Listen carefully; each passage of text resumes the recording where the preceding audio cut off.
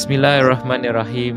Assalamualaikum warahmatullahi wabarakatuh. Hi everyone, welcome to the new episode 4 on Shaharul Nightlife. And today we are so blessed and so fortunate to get brother Sheikh Mustafa. He's all the way from the United States of America. He's actually a French American Indian who is also a biblical scholar and former Baptist pastor who retired in 2013. And in 2018, that's 5 years later, he reverted to Islam. So why he reverted in a very generic sense is because he found that the fundamentals of Christianity did not make sense to him and came to find that Islam has the truth in it. So that's why he came to embrace it. So after much thought and study, he believed that Islam is the true path. So Assalamualaikum warahmatullahi wabarakatuh, Sheikh. Thanks for taking the time to come on our live stream all the way from the United States. And to everyone here as well on the panel, we have Saiful Rahman. Thanks for joining us. We have brother Iskandar from the Netherlands. We have brother Edison Amir. His Muslim name is Amir from Singapore. And our sister here, Reese, and that's her YouTube channel as well called Reeseology. You can go check it out. She's all the way from Toronto, Canada. And we have a beautiful sister here also, Philippa from Bulgaria. So, mashallah, we have like total of 7 people all in the stream today. Sister Sarah couldn't join us. Unfortunately, she's not feeling that well. So, inshallah, we'll see her again in other topics. So, without much further ado, I would like to bring Sheikh Mustafa up on the stream in the foreground to first maybe give us a brief understanding of what a Baptist Christian is and also a bit of yourself. Well, Brother Fergus, basically a Baptist Christian is someone who upholds the Bible, Jesus as being God. There are certain fundamentals. These fundamentals differ between Baptist groups, but they're loosely held together. Southern Baptists are different from Independent Baptists, which are different from the other groups of Baptists. So there's several different groups. One of the main thrusts of Baptist faith is the autonomy that each church would have to govern themselves. So if one wanted to believe one thing, that was perfectly fine as long as it wasn't a heresy. They would be in fellowship with the rest of the churches, loosely held in fellowship. But basically, the Bible is the predominant scripture. And basically, when I talk about Bible, I mean the New Testament in particular. The Old Testament is, I don't want to say abrogated like we would say in Muslim theology and thought, but it was there for historic purposes and just geographical basis, and where we find the 10 Commandments, which a lot of them, well, not a lot of them, but they've changed in the New Testament somewhat. So that's basically what a Baptist is. It's a group of people that get together with that one thing in mind. Can be different than the next Baptist church on the block. So when you say Baptists, that's a big group. Now, Southern Baptists believe in a doctrine of faith. They have an outline of it, and pretty much they adhere to that, but they would be different than a regular Baptist, a general Baptist, or whatever. Okay. May I ask what Bible do you use in your church? Is it the King James Version or which version are you using? Well, that's to be debated by the church. I mean, it would all depend on what church you're in when I say Baptist. If you're in a fundamentalist church, pretty much you're going to be looking at a King James Version. And that would be the only version that they would even want to listen to. There's churches like that, and they're still out there today. If you're in a more liberal church, and basically a church probably with younger people, you could probably use a NIV or New American Standard or something like that. I mean, a newer translation that's a little more clear. They would probably reject some of the paraphrases like a Living Bible and an Amplified Bible and some of these things like that. So that's the church that I was in. They would prefer you to use. If you don't want to cause a lot of problems, and you don't know exactly what they believe and you're there to speak, I would suggest a King James Version. Okay, cool. The other question I like to ask is, I understand that different Christian groups or denominations, they see Jesus differently. Some see him as a man, some see him as the Son of God. For a Baptist like yourself, do you see him as a God? A former Baptist like yourself, I mean. Oh, yeah, definitely. Jesus was God. Anywhere that you would look in the New Testament, you would get the implication. You wouldn't get direct statement from Jesus that I'm God. That you'll never find that anywhere. But if you look at the book of John, you'll definitely see an elevated individual and an individual that was elevated to deity just about. This was a progression. I think this happened throughout a span of time. Most Baptists would believe that he's God. And if you're Christian, you have to believe that. I mean, that's what Christianity is. Without Jesus, there is no Christianity. Can I interject since we're talking about Jesus? So, Brother Sheikh Mustafa, the Baptists generally believe that Jesus would come down as a second coming, literally, in a sense, same as the Muslims. Is there a difference in the way Baptists understand how is his second coming, his role would be, as compared to a Muslim's point of view? Well, as a Baptist, when Jesus comes back, he comes back before the judgment, and he comes back as a ruling king, a conqueror, much different than he came the first time. We believe that the first time he came, he was more passive. He allowed himself to be crucified. But when he comes again, he's going to come on a white horse. He's going to be the conqueror.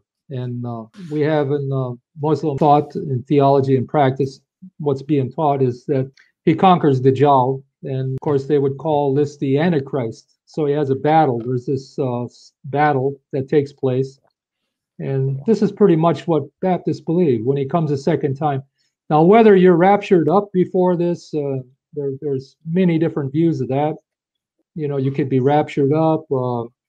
Maybe you're going to go through tribulation, this period of time. Many different thoughts on what, you know, in Baptist faith, or even in Christianity, several things are never clear.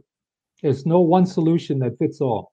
And that's why we got 40-some thousand different churches, because there's no agreement on a lot of these things. So, in essence, as a Baptist, also you guys believe in the Trinity. Is that correct? That's correct. Yeah, most any Christian just about would believe in the Trinity. There's some oneness groups. They don't believe in a Trinity, though.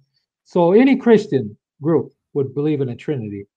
And they would believe that Jesus is part of that Trinity, which the three pieces, I like to say pieces because, you know, they're divided. No matter what they say they're one, but, you know, I can't see one. I always see three, and it's always mentioned as three. So to me, it's divided. You divided a Godhead into three pieces, and that's pretty much what I had trouble with. Do you have statues of Jesus in your church in the past? Or is there any statues of Mary or saints there as well? No, in the Baptist faith, there's no statues. They would have a cross, and they would have no corpse on the cross. So there would be no pictures, none of that stuff. No, we had the church that I pastored was in a community, and part of that community was split between Methodism and Baptist faith and practice. So we would have a lot of fellowship with the Methodists, and when we'd go to their church, they had pictures and they had these other things. They had Christ on the cross, the crucifixion, and you won't find that you won't find that in Baptist church. But once again, I say, every Baptist church is autonomous. They could have it there if they wanted to. If they voted it to be there, they could have it. But as a rule, generally, they don't have it. I would like to ask, can you perhaps tell us more about the Trinity itself? Because I've always wondered about, you know, Jesus and the Holy Ghost, and I'm curious about all of that. The Holy Ghost, we generally don't call him the Holy Ghost. I mean, that's a phrase that's generally with the Pentecostal people, the oneness, these kinds of people would call him Holy Ghost. It makes it kind of spooky when you say that, you know, so we say Holy Spirit. And yeah, part of the Trinity, I forget exactly what the question was. You want to tell me a little bit more clear what about the Trinity? She wants to have a clear picture of the view of Trinity in Christianity. Who is Jesus in the Trinity, the Godhead, and also the Holy Spirit? Right. God would be the foremost, and then you would have the Holy Spirit, which would be the creative power. That would go back to Genesis 1. The Spirit moved on the face of the earth. The same Spirit, they would say. The Spirit also has a personality. So he's a person, not just an immaterial wind that's blowing. So, and then Jesus, of course, would be the Son of God. He would be God. He would be part of God. You know, it's pretty complex to believe, and you can talk to people, And I've talked to people. When you give dawah to people, you're going to give dawah to Christians. You have to know where they're coming from, what background they have. And that's part of my mission, I guess, in my later years here. I'm in the last quarter of my life, last quarter, maybe the last decade. But anyway, I want to make that clear to people. This concept of a Trinity is something that was invented.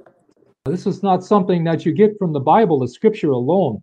Paul's teaching promoted this type of hierarchy of Jesus being elevated to God. Not only Paul, but John, the Epistle of John, the Gospel of John. There's where you're going to find this elevation. Throughout the Gospels, the Synoptic Gospels, you'd have a hard time. If you only had the Synoptic Gospels, you'd have a hard time with the concept of the Trinity, for sure. There is a hadith in which Aisha narrated the Prophet to have said, do good deeds properly, sincerely, and moderately, and receive the good news that your good deeds may not lead you to paradise. And then Aisha said, even you, dear Prophet. And the Prophet said, yeah, even me, unless Allah bestows me pardon and mercy. So I want to ask, since becoming a Muslim, what is the paradigm shift coming from a belief system that believe in salvation by faith alone, that Jesus died on the cross as the main sacrifice to atone for the sins of humanity, into coming into a belief system of faith that believes in salvation through works, through deeds, and importantly, through the mercy of Allah?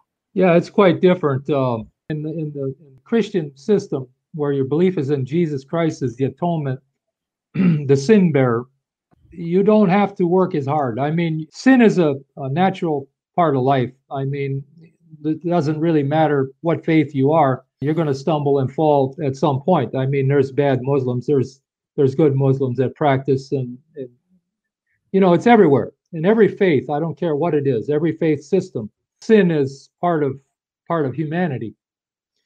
So how you deal with that sin, and if you're going to deal with it with faith in a person like Jesus, to completely, his work on the cross took away the sin for you, you get an attitude that, look, hey, it's not so bad that I can do this, all I got to do is ask for forgiveness. Okay? Because sin, Jesus bore it all for me. And yeah, so you get that lazy attitude. And as far as works, I don't know of too many Baptists that are working at anything other than causing confusion on Wednesday night's business meeting. There's just no real works like we would do. So when I looked at Islam, I looked at not only a system of belief and faith, I also looked at a system of life, the way to live your life, which appealed to me. Probably doesn't appeal to a lot of my friends, and they call me crazy and fake sheikh and all kinds of stuff, but it's a way of life, a way that you live your life. You structure your life around certain things, and that's what Islam is. It's not just a belief. It's not just a Sunday morning or a Wednesday prayer meeting. These things are continued throughout the week with your works, your good works. You're constantly trying to serve humanity and your brothers and sisters. We should all stick together as Muslims, right? Yeah. So probably that is a perfect segue into my next question. What is it about Islam that make you sit up and consider this as an option after you were successful in your journey in Christianity? Well, the one thing I guess that really impressed me, and when I started to look, because I always had this doubt about the Trinity, all right? When I started to research the background, how it was developed, and I looked at the New Testament, the New Testament, where it was written, by who it was written, it made me think, because, a lot of the Greeks were polytheists. They had the Mother, the Son, and God. They believed in tritheism, a lot of them. A lot of this goes back to Mithraism and these faiths that preceded Christianity. I just felt like I just needed to find the one God.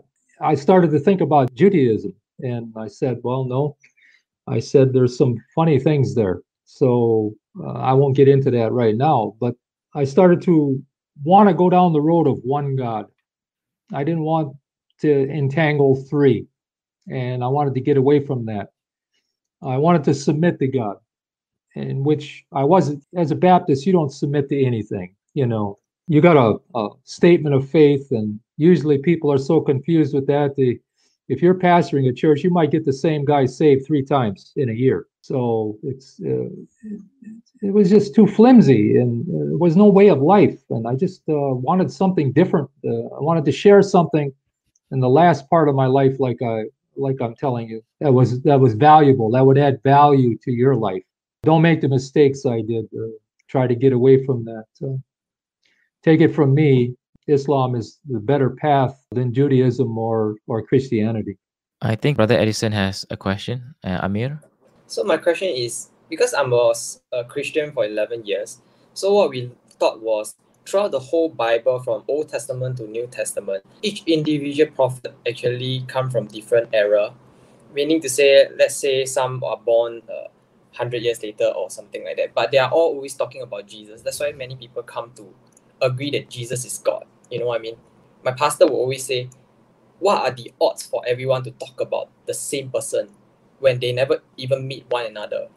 Yeah, so I guess that's one of the reasons that many people believe that Jesus is God, and how we are brought up as a Christian to think that Jesus is God and Almighty and stuff, because they will tell you the story about Old Testament all the way to New Testament, where they spoke about Jesus in a different way.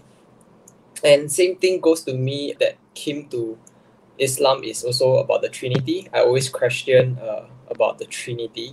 Like, how come you all talk about one God, but then there's 3 God? They say Father, Spirit, and Son. And then there was a statement in the Bible, I believe it stated that I'm the way, the truth, and the life. Whoever come to me, whoever want to know my Father have to come through me. Yeah, I believe you know about that. Okay, so your question is regarding this verse in the Bible. Yeah, correct. That whoever wants to get to the Father has to go through the Son. Is it something along those Something lines? like that. I can't remember the exact verse, but Okay. but it was like whoever wants. And what is his take on that verse in the Bible? Correct. Yep. Correct. So Sheikh, what is your take on that verse in the Bible?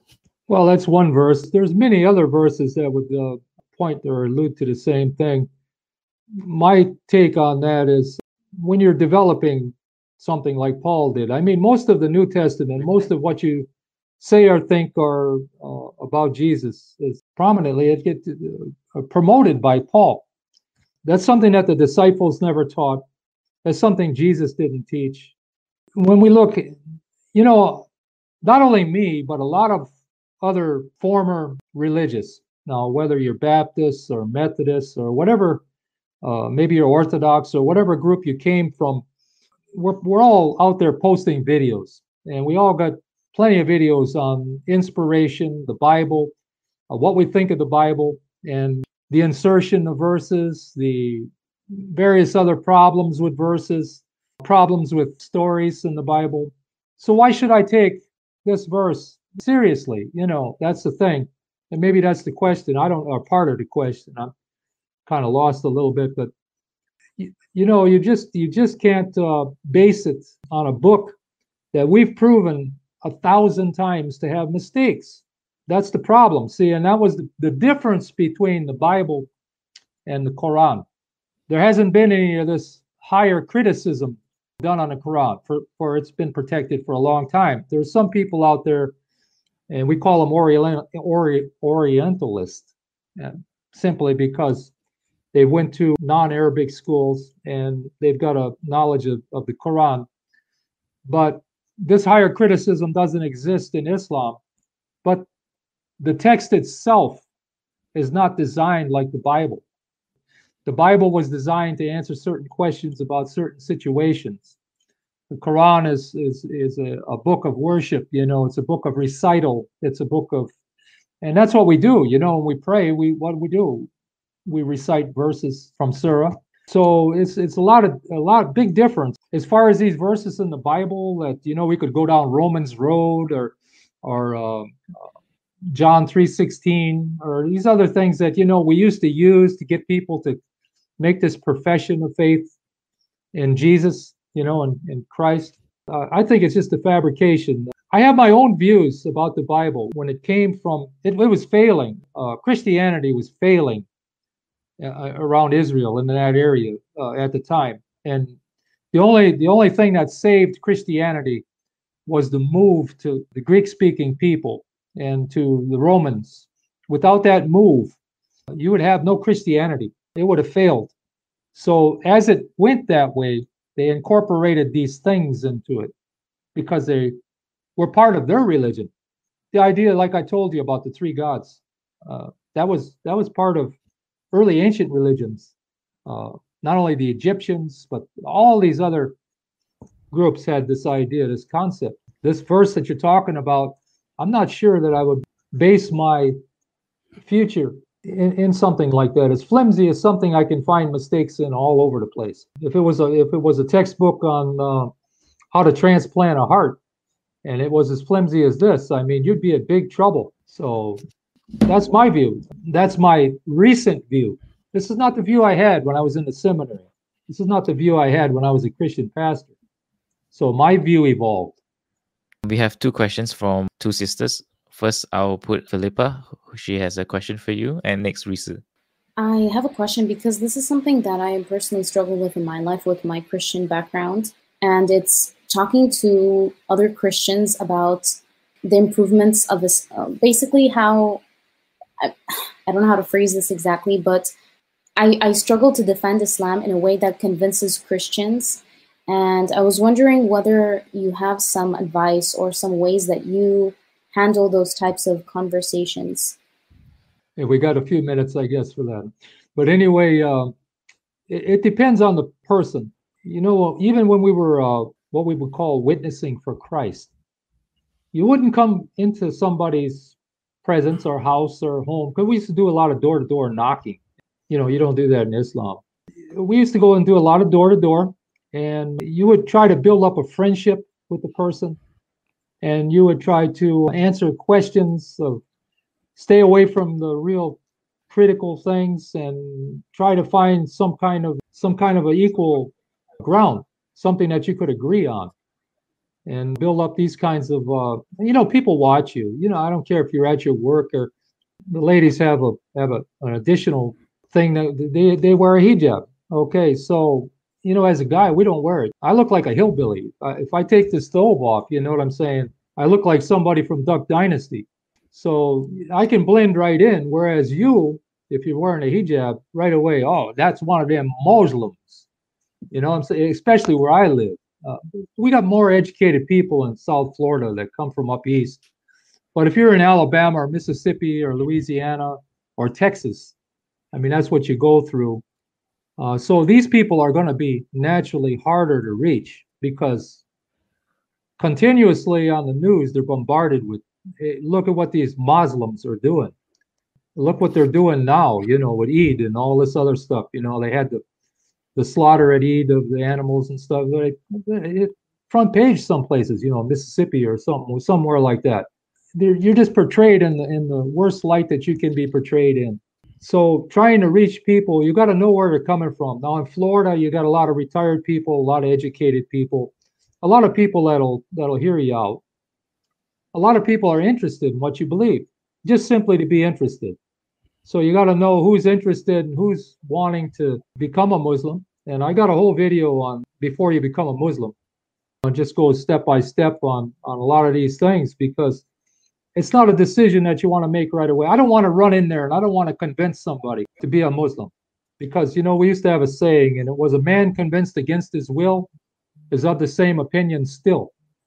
And that's pretty much the reason why people become a Muslim, or they become a Baptist, or they come from another faith. Maybe they were Catholic, they're now Baptist, and you talk them into it.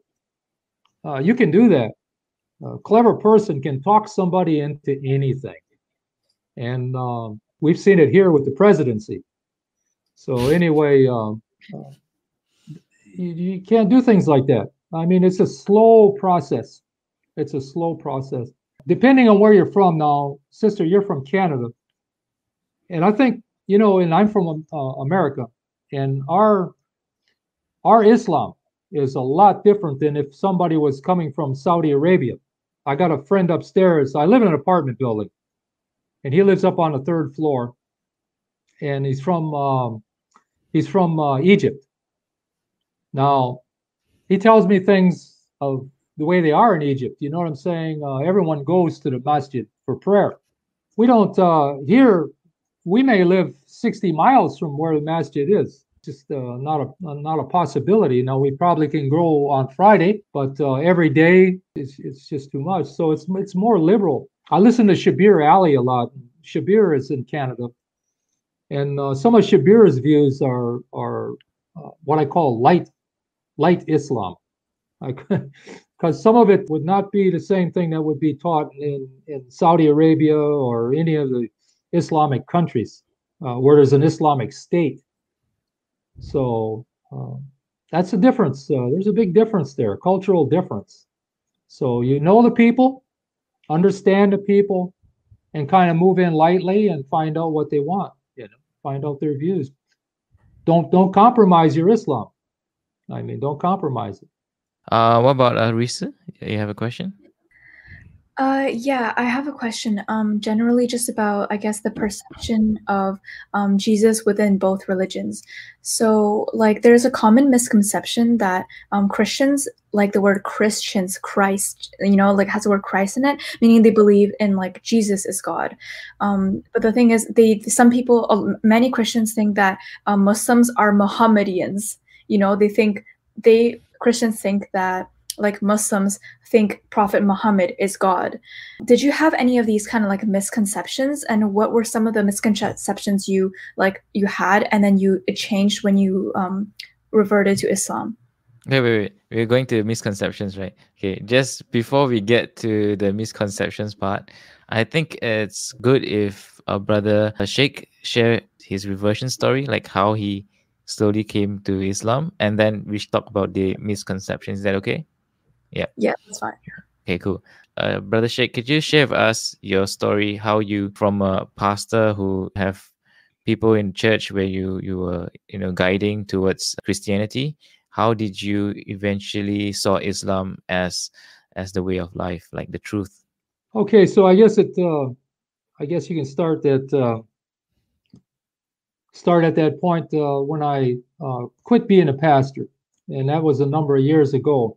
I started having a lot of, I just couldn't adapt well to it. This was something that I wanted to do and felt like I was called to do, but I couldn't adapt well to it. There was too much problems. And, when I seen there were deacons that pulled knives on one another, because they had an argument over something. This was the kind of church I was in. I had 7 deacons in this church, and they were country people. They weren't city people. You wouldn't probably see that in downtown New York, you know what I'm saying, where they pull knives on one another. They'd probably be a little more tactful, but these kinds of things went on all the time, the fighting, the dissension. And you're doing this after you invested, I don't know, maybe $120,000, $150,000 in your education. You're expecting to be able to survive at least. And you come to these churches and they got 100 families, but not everybody is donating their 10% or giving the way they should. So you have a problem living. Now they want you to do all these things, be at their bedside, be at their funerals, be everywhere, visit, try to build a church. And you got to work a job. You got to have a job to support yourself. So, I always come from a truck driving family. So this was, easy for me, but it's pretty hard to drive a truck, especially over the road and pastor a church. So I made a decision that because of my health, I was having health problems as a cause of pastoring this church. I made the decision that I'm just going to take and leave and drive a truck. And that was pretty much my background. As far as coming to Islam, I did a lot of study. Being retired from 2013, and like you said, 5 years later, I have a lot of time. Now, even though I've got 4 kids, I've got 3 boys and a daughter, and I'm taking care of them myself. I'm a single parent. It makes it a little hard. You got, of course, now they're bigger than what they were, and, I don't have to have a babysitter. But I still that time is, you gotta do the cooking, the cleaning, and I gotta keep on them 100% of the time.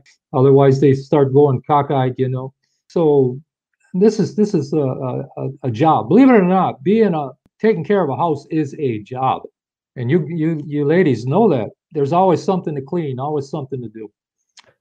But anyway, I tried to work on my own and got everything I could do on studying for Islam.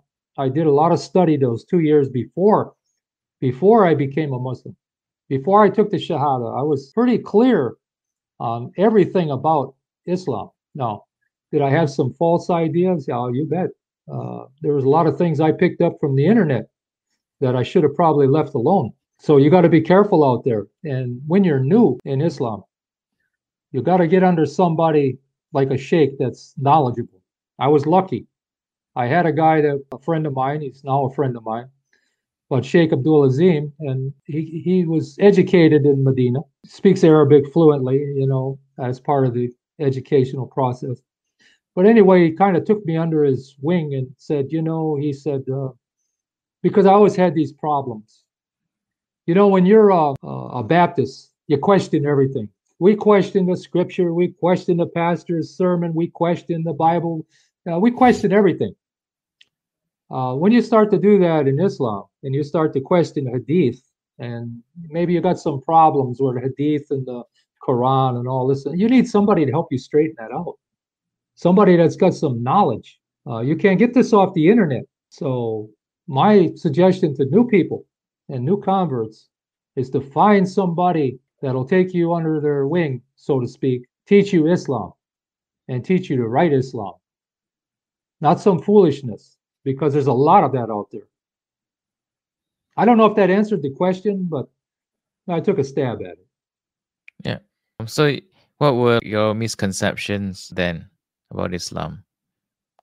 I think some of the misconceptions I had was that the people were going to be different. And I found out that, people are people.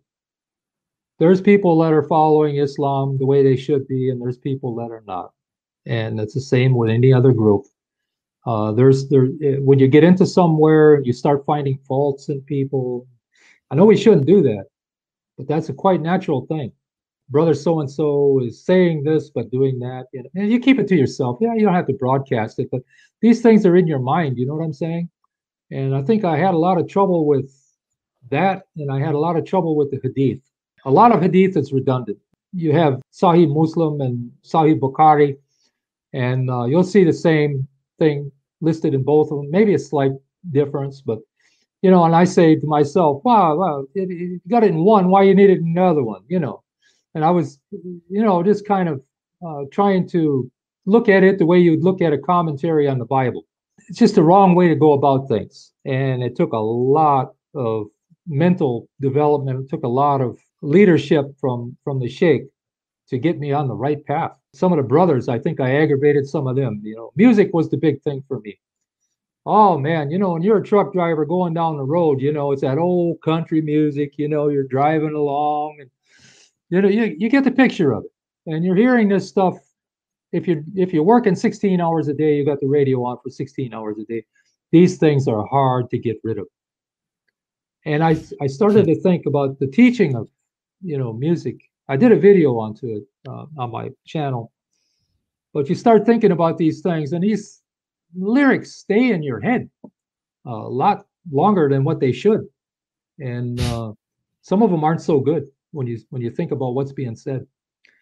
So, I had a problem with that. Oh, no music? What am I going to do? Everywhere you go here, I live in the West. And if you live in Canada or wherever you live, maybe Singapore is the same. When you go inside of the malls, you got music blasting in your ears. And it's haram. A lot of it's haram. All right? It stays in your head. I think it even controls your thoughts sometimes. Just my opinion. I'm an old guy, so you guys got to bear with me. I'm twice your age, so But I remember when the Beatles came out, and I was a young fella, and I watched all the old people say, "Oh man, this is the end of the world." We found out it wasn't the end of the world; it was just the end of that type of music that was polka bands and all the rest of the stuff that they were listening to.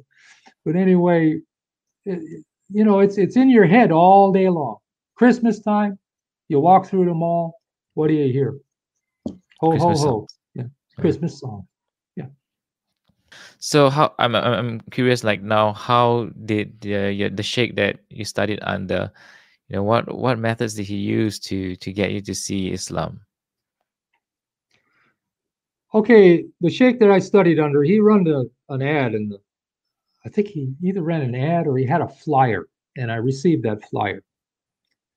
And he was offering a course in basic Islam. This was right shortly after I took the Shahada. So this was something I wanted to do. So I went and took the basic Islam at his school.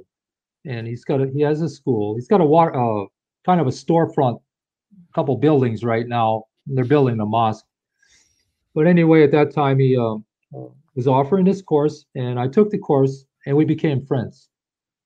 Now, we were able to talk and communicate back and forth. If you can't find a teacher that you can communicate with, get a different teacher, because you got a problem then. If he's just going to stand up there and lecture you and not answer or attempt even to answer your questions, you got a real problem. You find a different teacher.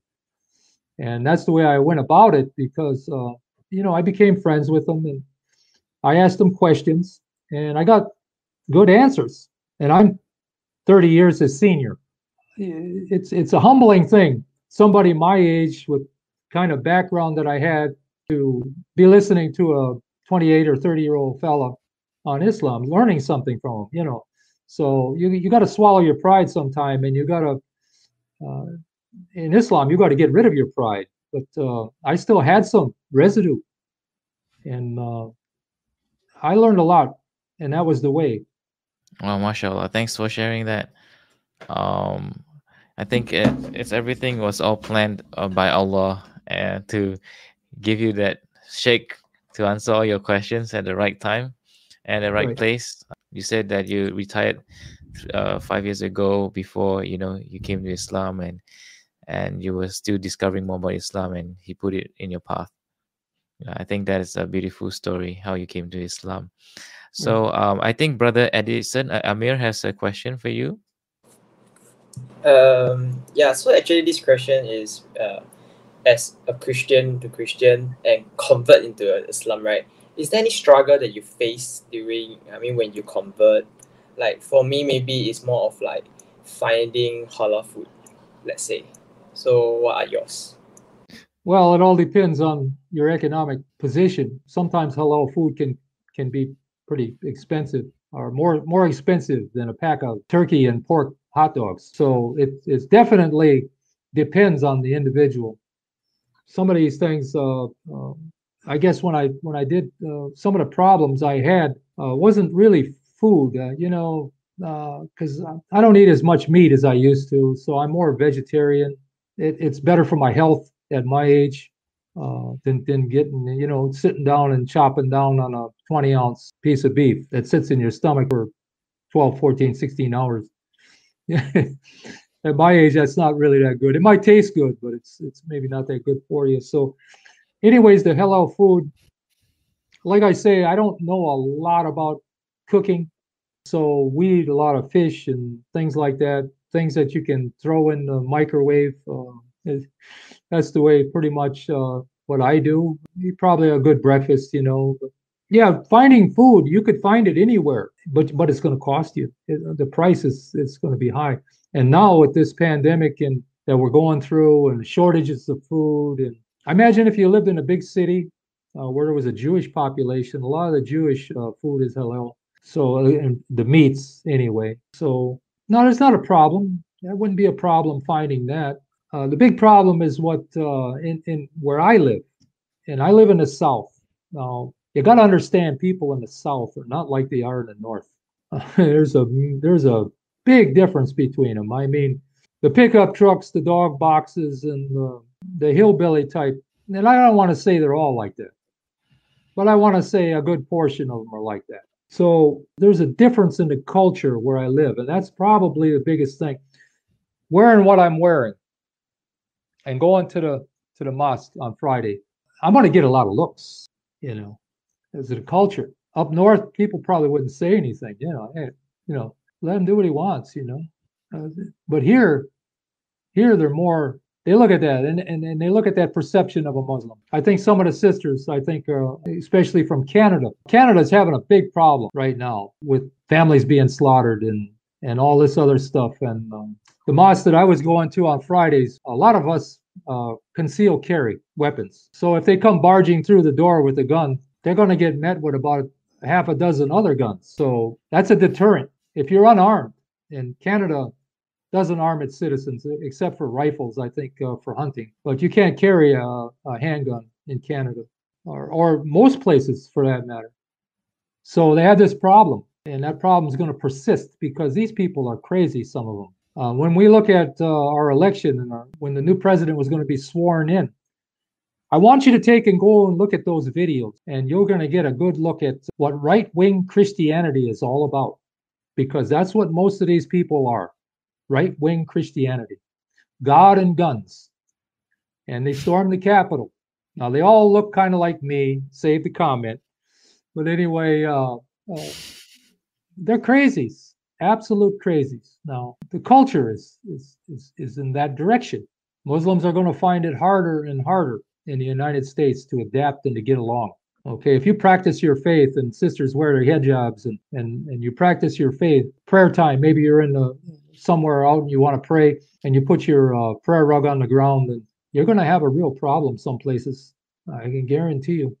If nothing else, you're going to find out that after your prayers, you're going to have about 6 cop cars there, and they're going to be going through your belongings and wondering what you're doing and what you're doing here in our town. I think Brother Iskander has a question, but I also have one on other challenges like your own family member at home. You said you have children, so do they know you're Muslim? And if they do, how do you overcome that? But maybe we should put Brother Iskander up first with his question. Yeah, so we have a lot of reverts here, and or at least Muslims who reverted later. And one of the problems I deal with is not so much about the halal food, like Brother Edison asked, but more about family members being saved and attaining salvation. And as far as I understand, in some Christian schools of thought, people can be saved, or rather, if they were virtuous, they can be put into a place called purgatory. But I don't think that Islam has a concept known as purgatory. And so I was wondering if our former family members, or if there is a possibility for salvation. And this is really a question that, if they don't accept Islam, and this is kind of a difficult question for me, so I wonder. Yes, with family members, purgatory, I think we do have torment in the grave. If you for a Muslim, there's many videos out there on what happens after death. If you took the Shahada, you're a Muslim. So what's going to happen at your judgment, I can't say. I know the Prophet, peace be upon him, can intercede for you if you're a Muslim, because he couldn't intercede for Abu Talib, that was his uncle, because he wasn't a Muslim. So, right. And he didn't become one. So there's always hope for you. No matter, as long as you're taking a breath and as long as you're living, there's always hope for our relatives. It never ends. Just be the example that you should be, and maybe they'll get something out of it. I make these videos, and I don't make these videos to get a big following, to get a big YouTube channel, to get popularity or notoriety, or to get money, because I don't need any of those things anymore. Okay, I make that really perfectly clear. I don't need those things anymore. But what I do is I make these and I can pass them on to my sons. I can get benefit from these videos long after I'm gone. So that's the kind of work I'm leaving behind. I'm going to get blessings from these videos long after I'm gone. That's what I'm working for. A few bucks that you would make, let me tell you something. If I wouldn't have been married 3 times, I would have been a millionaire many times over. Many times over, I would have been a millionaire. But I had 3 wives. And in the Western system, economically, that's not a good idea. My first wife really was I was young. I was barely 18, and she was from Hong Kong.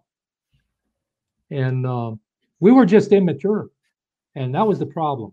And when you start listening and you're immature and you have family members talking this and talking that and talking this, that marriage didn't work out because of that. I mean, it was a lot of outside meddling, and there was a lot of development that I should have had done. So it was my fault and her fault, but we were way too young to get married, and because we didn't have the maturity to get married.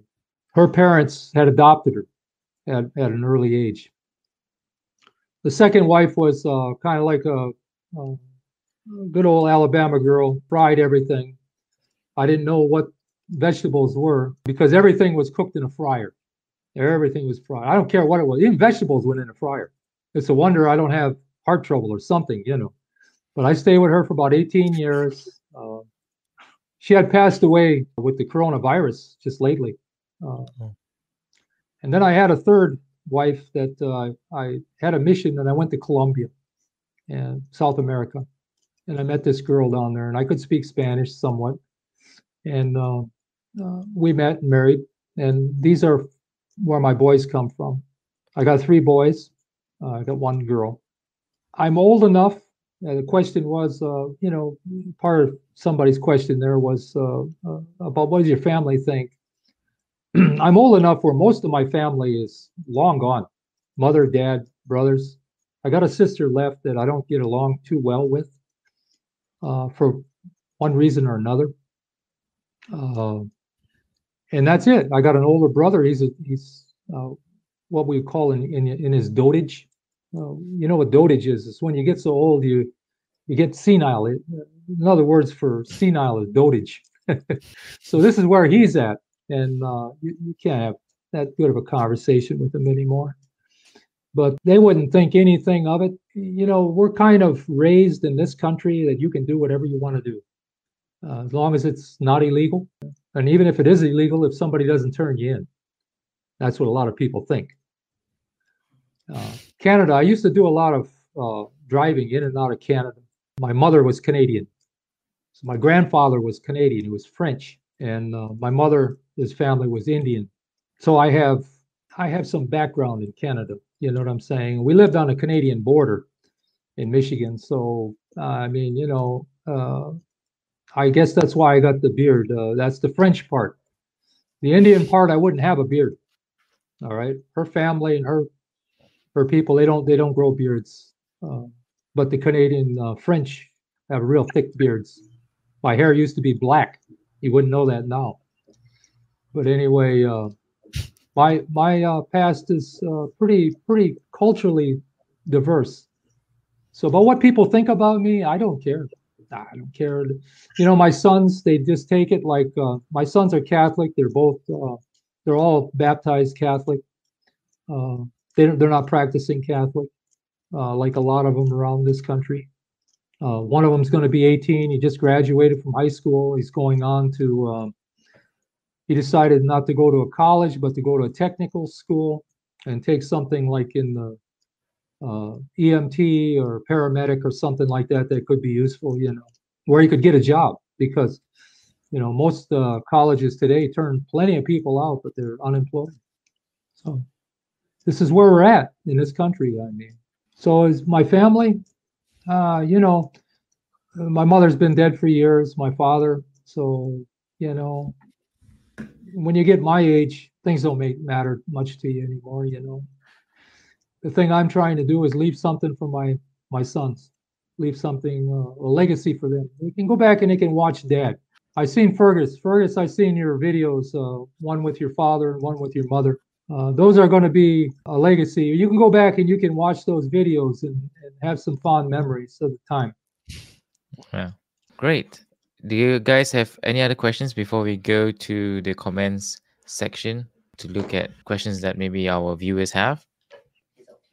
I hope I answered the sister's comment, question that she had.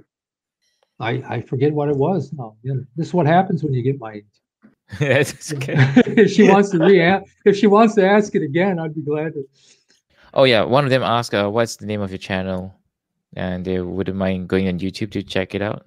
Yeah. Yeah, it's right below my. If you can see it right there on the board, right there, Sheikh Mustafa. I first had Sheikh Mustafa, and I discovered, because I'm new at this, I did all this myself. All right. old guy like me trying to figure it out, all right, with very little help. Yeah. But anyway, I put Sheikh Mustafa, and people had a hard time to find the channel because if you go Sheikh Mustafa route, you're going to come up with about 150 sheikhs. Most of them African, then you're going to find me down there somewhere in that line. So when I put Sheikh Mustafa USA on it, well, bang, comes right up because I'm the only one. Okay, so guys, Sheikh Mustafa USA. Search it on YouTube if you want to find his channel. Okay. I got about 18 videos, something like that. Covers Bible, scripture, some culture in there. Music would be in that area. A bunch of different things. I got a revert story in there. It's got some views to it, about 2.4 thousand views on that, which I find phenomenal. That 2.4 thousand people want to hear how I came to Islam. I find that amazing. I find it amazing that 10 people want to know, much less that many. So, it's a legacy I'm trying to leave. Yeah, I think it's because it's quite surprising, for someone like a pastor like yourself to rethink his previous faith and to come into Islam. It's like unheard of even in Singapore. I don't think anybody. A pastor is coming to Islam. Yeah. I think if he does that, we'll celebrate. So yeah. And you're right to say there's a legacy as well. I do these videos. I have the same intention as you in that sense that if my son one day were to check YouTube out and hopefully he comes across these videos, it will be something he can learn off from the internet that is beneficial for him too. So I think we come from the same the same thought of why we do videos on YouTube. Yeah. Well, so Fergus, there's another reason too. When you start getting gray like this, your mind starts to go as well. Believe it. You're not as sharp as you used to be, and you want to get that stuff out there that's in your head. It's easy for me to get what's in my head out than it is something new to remember somebody's name or something that happened today. It's a lot harder for me than something that I've studied through the years, and because this is the problem, and that problem is going to probably get worse. Do it while you can. Yes, do it while you're still alert. We have a question from Sister Elena. She asked if you could share with us about the Holy Spirit. What does it mean when the Holy Spirit is communicating with us? Is Jesus communicating with us, or how do we know is the Holy Spirit really talking, or is it some other spirit talking? Well, here's the thing. See, you got a tripartite God. It's 3 parts. Each one of these parts is a person. Okay. I know that's hard to figure, right? You got 3 persons. You got Jesus as a person. You got the Holy Spirit as a person. And you got God, of course. Okay. When the Holy Spirit is communicating, I don't know of too many people, unless they're cuckoo, that hear an audible voice. Maybe there's a few. I don't know. But that's not been my experience. So you hear a small, still voice in your mind. Do this, do that. And people say, well, hey, that's the Holy Spirit. If you're praying for guidance and you hear some revelatory voice in your head, do this or do that, this is the problem, this is the solution. They think it's the Holy Spirit, and that's what they do. Holy Spirit is a person. So this person communicates with individuals, they say. Now, is he God? Yeah, according to Christians, he's God. Okay? He's that part of God, just like Jesus. Thanks. I think Sheikh answered that question perfectly. Yeah. There's another question here. Did Jesus tell the name of his religion? No, Jesus never mentioned Christianity. There was a conversation when they went up on a mountain and with Peter, and he said, upon this rock I'll build my church, but he didn't say I'll build my Christian church. And as a Muslim, look, here's the thing. As a Muslim, I believe that the Bible is true so long as it doesn't conflict with the Quran. Okay? Where it starts to conflict with the Quran, I know the Bible has departed from something. Okay? This is just my belief now. Not always been my belief. Okay? I would have been just the opposite. I would have said, well, that Quran, that's the problem, in the past. And I would have given it more thought. But anyway, he never built a church. Jesus never built a church. He at various times went into a synagogue, a Jewish synagogue, and read scripture. All right. almost got killed one time for doing it because he read Isaiah that talked about the Messiah, and he alluded that he was the Messiah. And they almost took him out to stone him because he was saying that he was God or something, so they wanted to stone him, so he run him out of town, which would be probably easy to do back then. He never said he was God. If he did, he would have been stoned. I mean, it would have been nothing but opposition. He would have had no followers. It would have been opposition. So he never started a religion. All right. We see that, and that's under debate, but we see that he did practice what we call probably Islam. A lot of people would say Islam. He submitted to God, and that's simply Islam. Okay. But he was a prophet. Didn't come as a priest and a king at that time. So he never started a religion. Can I add? Yep. Maybe would it be that it was Paul of Tarsus that started the church going on within Christianity? Yeah, absolutely. Absolutely. Most of the teaching of the church comes from Paul. The disciples were completely oblivious. They, what? Church? What are you talking about? Cornerstone, whatever else. And here's the thing. You got a bunch of disciples, right? And they're chumming around with a guy for 3.5 years, okay? 3.5 years. They didn't know he was God. Wouldn't that be a long time to be chumming around with somebody and not knowing who he is or what he is? And they were completely, when he's going to die. Oh, no, you can't do that. If he's God, they should say, hey, perfect, good idea. Now I'm going to have some atonement for my sin. It's not what you heard. This theology came into place slowly and gradually as it developed. And I think Bart Ehrman, I read a lot of Bart Ehrman. You don't want to read him. He's an atheist, okay? He's become an atheist. Doesn't believe in God at all. Part of his non-belief is because of the doctrine of believe that suffering. Suffering is what drove him to be an atheist, okay? And anyway, he says the same thing, that Christianity developed. The idea of Jesus becoming God developed over years and years and years. It wasn't something that everyone in that area believed that he was God. No. To them, he was just an itinerant Jewish rabbi that they had to put to death because he was stirring up things, causing trouble. Especially, how long did it take him after he went through the temple and scourged the money changers? That would be the equivalent of going into Wall Street today with a whip and flogging these guys and unplugging their computers or their PDAs or whatever else they got in their hands. I mean, he didn't last long after he did that. So another question is, if there are three Godheads, who do Christians actually pray to? Is it Jesus, the Spirit, or God the Father? Yeah, I hear in most prayers the Father, and then the prayer is usually ended in Jesus' name. Okay, that's the way Christians end the prayer most of the time is in Jesus' name. Now, there's not a lot of praying in the household. Let's face it. Even for the pastor and his family, they don't do a lot of praying. They may pray for the meals. They may have some special prayer time at certain times.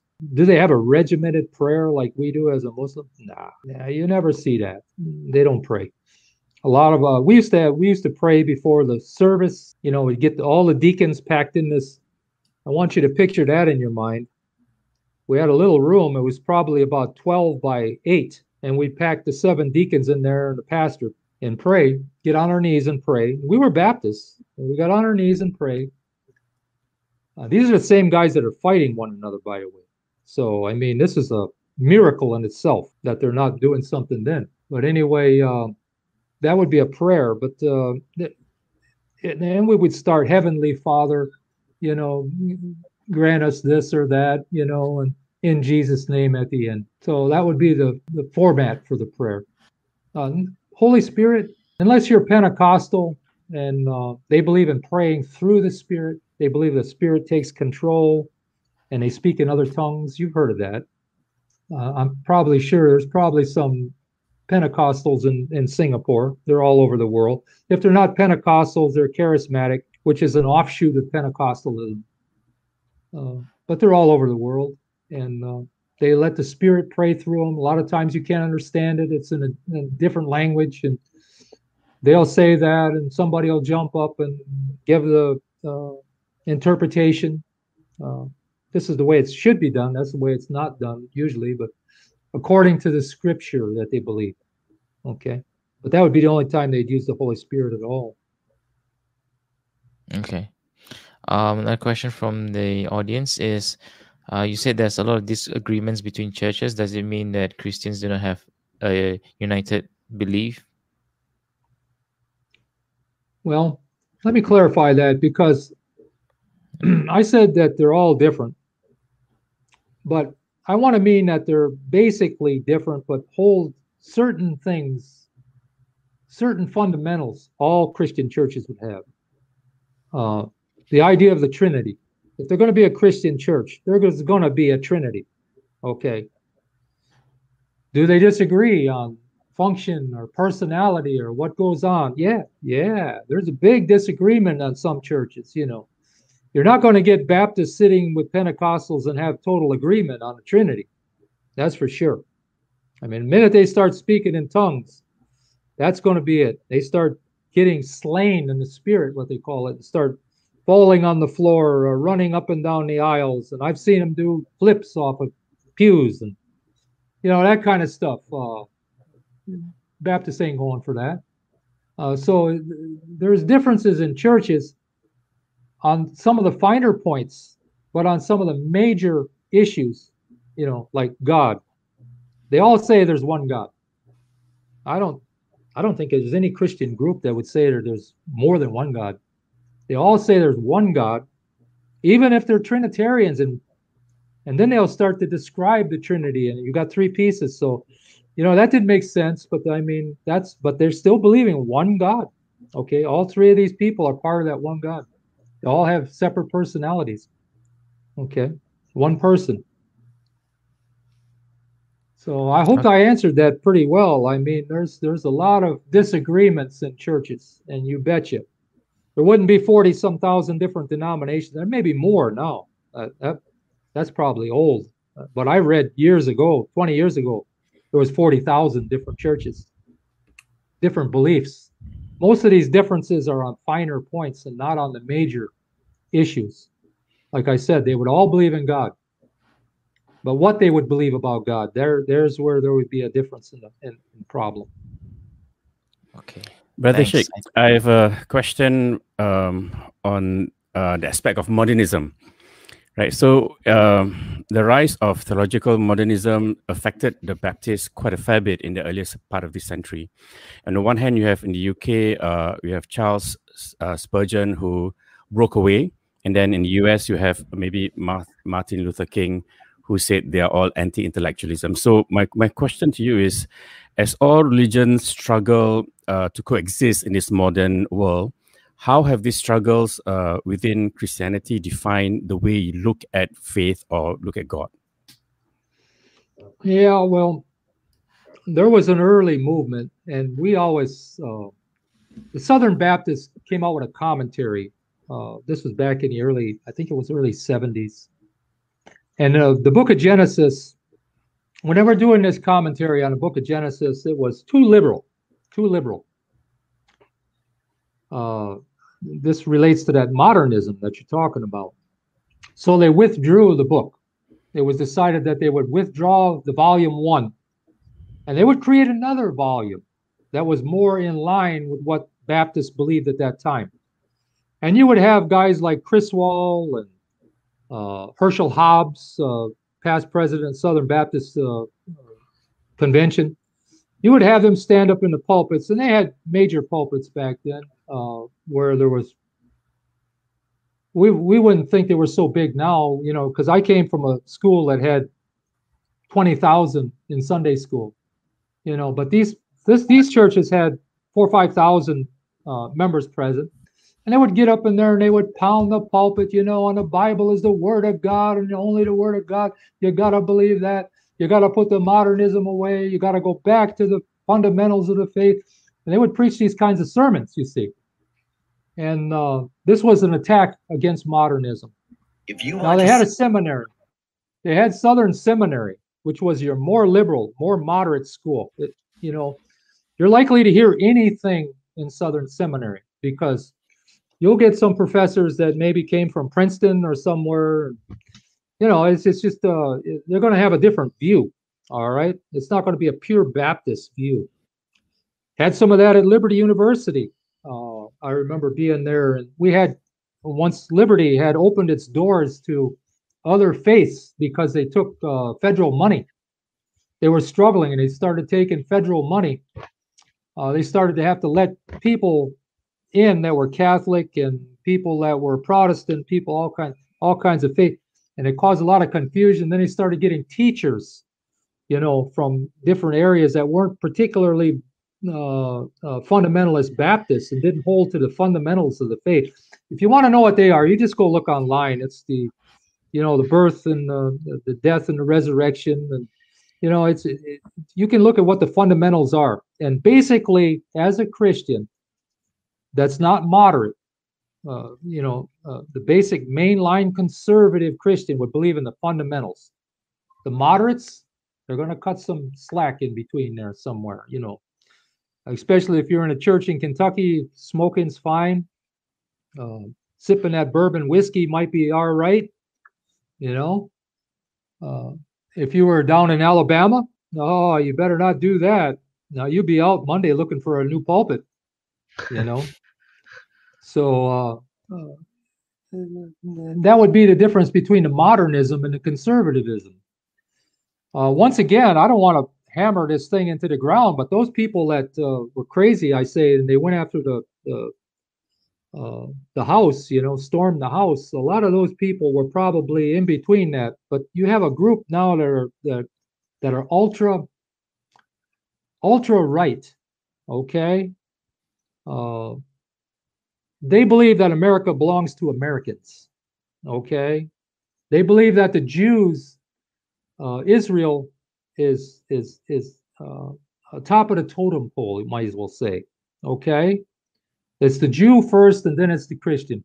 I think what a lot of these people that know better are trying to do with these people, they're trying to start problems. Okay. They want to see something break out. And they're trying real hard for that to happen. Okay. They support Israel right down to the last American and the last American dollar. Okay. And what's the reason for that? I talked in another video about Israel attacked an American naval ship, shot it all to pieces, killed a lot of the crew. If that would have been any other country, we would have had all-out war on them. I mean, we would have invaded that country. Okay? But it was Israel. And Israel got away with it. Okay? So there's a superiority of Israel in the Christian's mind. And in these ultra-right, a lot of these people are militia, survivalists. They're the kind that hoard food, for the end of the world. They're training all the time. This is the new Christian right. This is the new fundamentalist that's coming up. Okay? Very dangerous group of people. Not like the old ones. We used to sit and debate about the Bible, the inspiration of the Bible, all these other issues about the Bible. These guys are crazy. They all pick up guns and they want to make sure that their points are taken. All right. Storm the Michigan Capitol. Plan to execute the governor. You tell me we don't have a problem. Now you tell me that Muslims are safe in our country. Not from these people, they're not. Wow. Well, I guess I got on a horse there and rode it for a while, but it's just the things that are going on in my mind. I'm seeing bad things. That's It's quite an eye interesting. opener. I never expect to know. It's almost like they think the Jews in Israel are like the biblical Jews, which is, of course, not the case, right? Oh, Right. I don't know. Yeah. You ask the Amazing. average Jew what they think about America and what they think about Christianity, and you're going to be surprised what they believe. All right? They want to take our money. They want to take our weapons and our support. But they think we're nuts. Absolute crazy. They think Christianity is a joke. All right? They're Jews. And a lot of them, I don't think maybe they know, You see them now, they've been protesting and jumping up and down, very emotional people. Sort of like I remember the Iranians. They were pretty emotional too, when they captured remember back in the Carter era, that's how old I am. But they took all those hostages and they were burning flags and they had little dummies on sticks and they were setting them on fire and all that stuff, It's easy to work people up. I mean, all we need in this country is somebody who's more clever than Trump. Trump was an idiot. But all we need is somebody who's more clever, is going to persuade. He's got, look, 72 million people voted for this guy. 40-some million, 42 million still believe he should be president. Lost because the election was stolen from him. See? These same people are lingering, hanging on. You want to make hijab to this? I mean, you want to make hijra to this country? You're crazy. Because this is the problems that we're having. And Muslims are not painted in a good light here. Not at all. I mean, you take your life into your own hands. We lock the door at the mosque, all right? We have a little button you can push, is who are you? And we can see, and if you belong. But that's crazy too, because, what if you want to come in and you want to investigate what Islam is, like I did, and you want to come in the back and you want to sit down, you want to listen. You don't have that opportunity, man, because I don't know you. How do I know what you got a gun? Are you going to come in here and start shooting? See? It's a real problem we're having. Let me tell you something. A real problem. Yeah. And thank you, Sheikh, for sharing with us your insight on the US and how things are there. I think we have learned a lot throughout this whole session today. It's quite beneficial for a lot of us, but we have already crossed our mark, which is supposed to end at an hour and 15 minutes the most. I think for you guys, if you have more questions for Sheikh, you can go to his YouTube channel, which is Sheikh Mustafa USA. Type it on the search, and you can direct your questions to him there, I think. Yeah. Yeah, and if you got Fergus, just let me say something. If you got a question that's more personal, and you don't want to post it where a video is, you can get me at americanislam.ed@gmail.com. That's americanislam.ed@gmail.com. And you can, write me an email. I read everything because it's a small channel and I got time to do it. So I answer most of it if it's not something silly, if it's a serious question, I'm going to answer it. So you can get me there. Yep. Okay. Thank you so much, Sheikh, for your time and for blessing us with your presence today. So much. Yeah. Hope to see you again in future topics. If there so happens, you can come in for them. And we wish you a blessed and beautiful day today. I think today is Sunday for you guys in the US, is it? Right. Yeah. And it's Father's Day. It's Father's Day. Big holiday for people around here. Celebrate the father. Yeah. All right. So Fergus, it was good. I'm glad that you invited me. I'm really happy to be here. And may Allah bless you and your family, your wife and your newborn or your son. May He keep you safe. Ameen. Jazakallahu khairan for everyone also who shared and tuned in tonight. I would like to just wish everyone also Assalamualaikum warahmatullahi wabarakatuh, and see you again in the next episode. Good night. Salam. From Singapore. Assalamualaikum. Salam, brothers.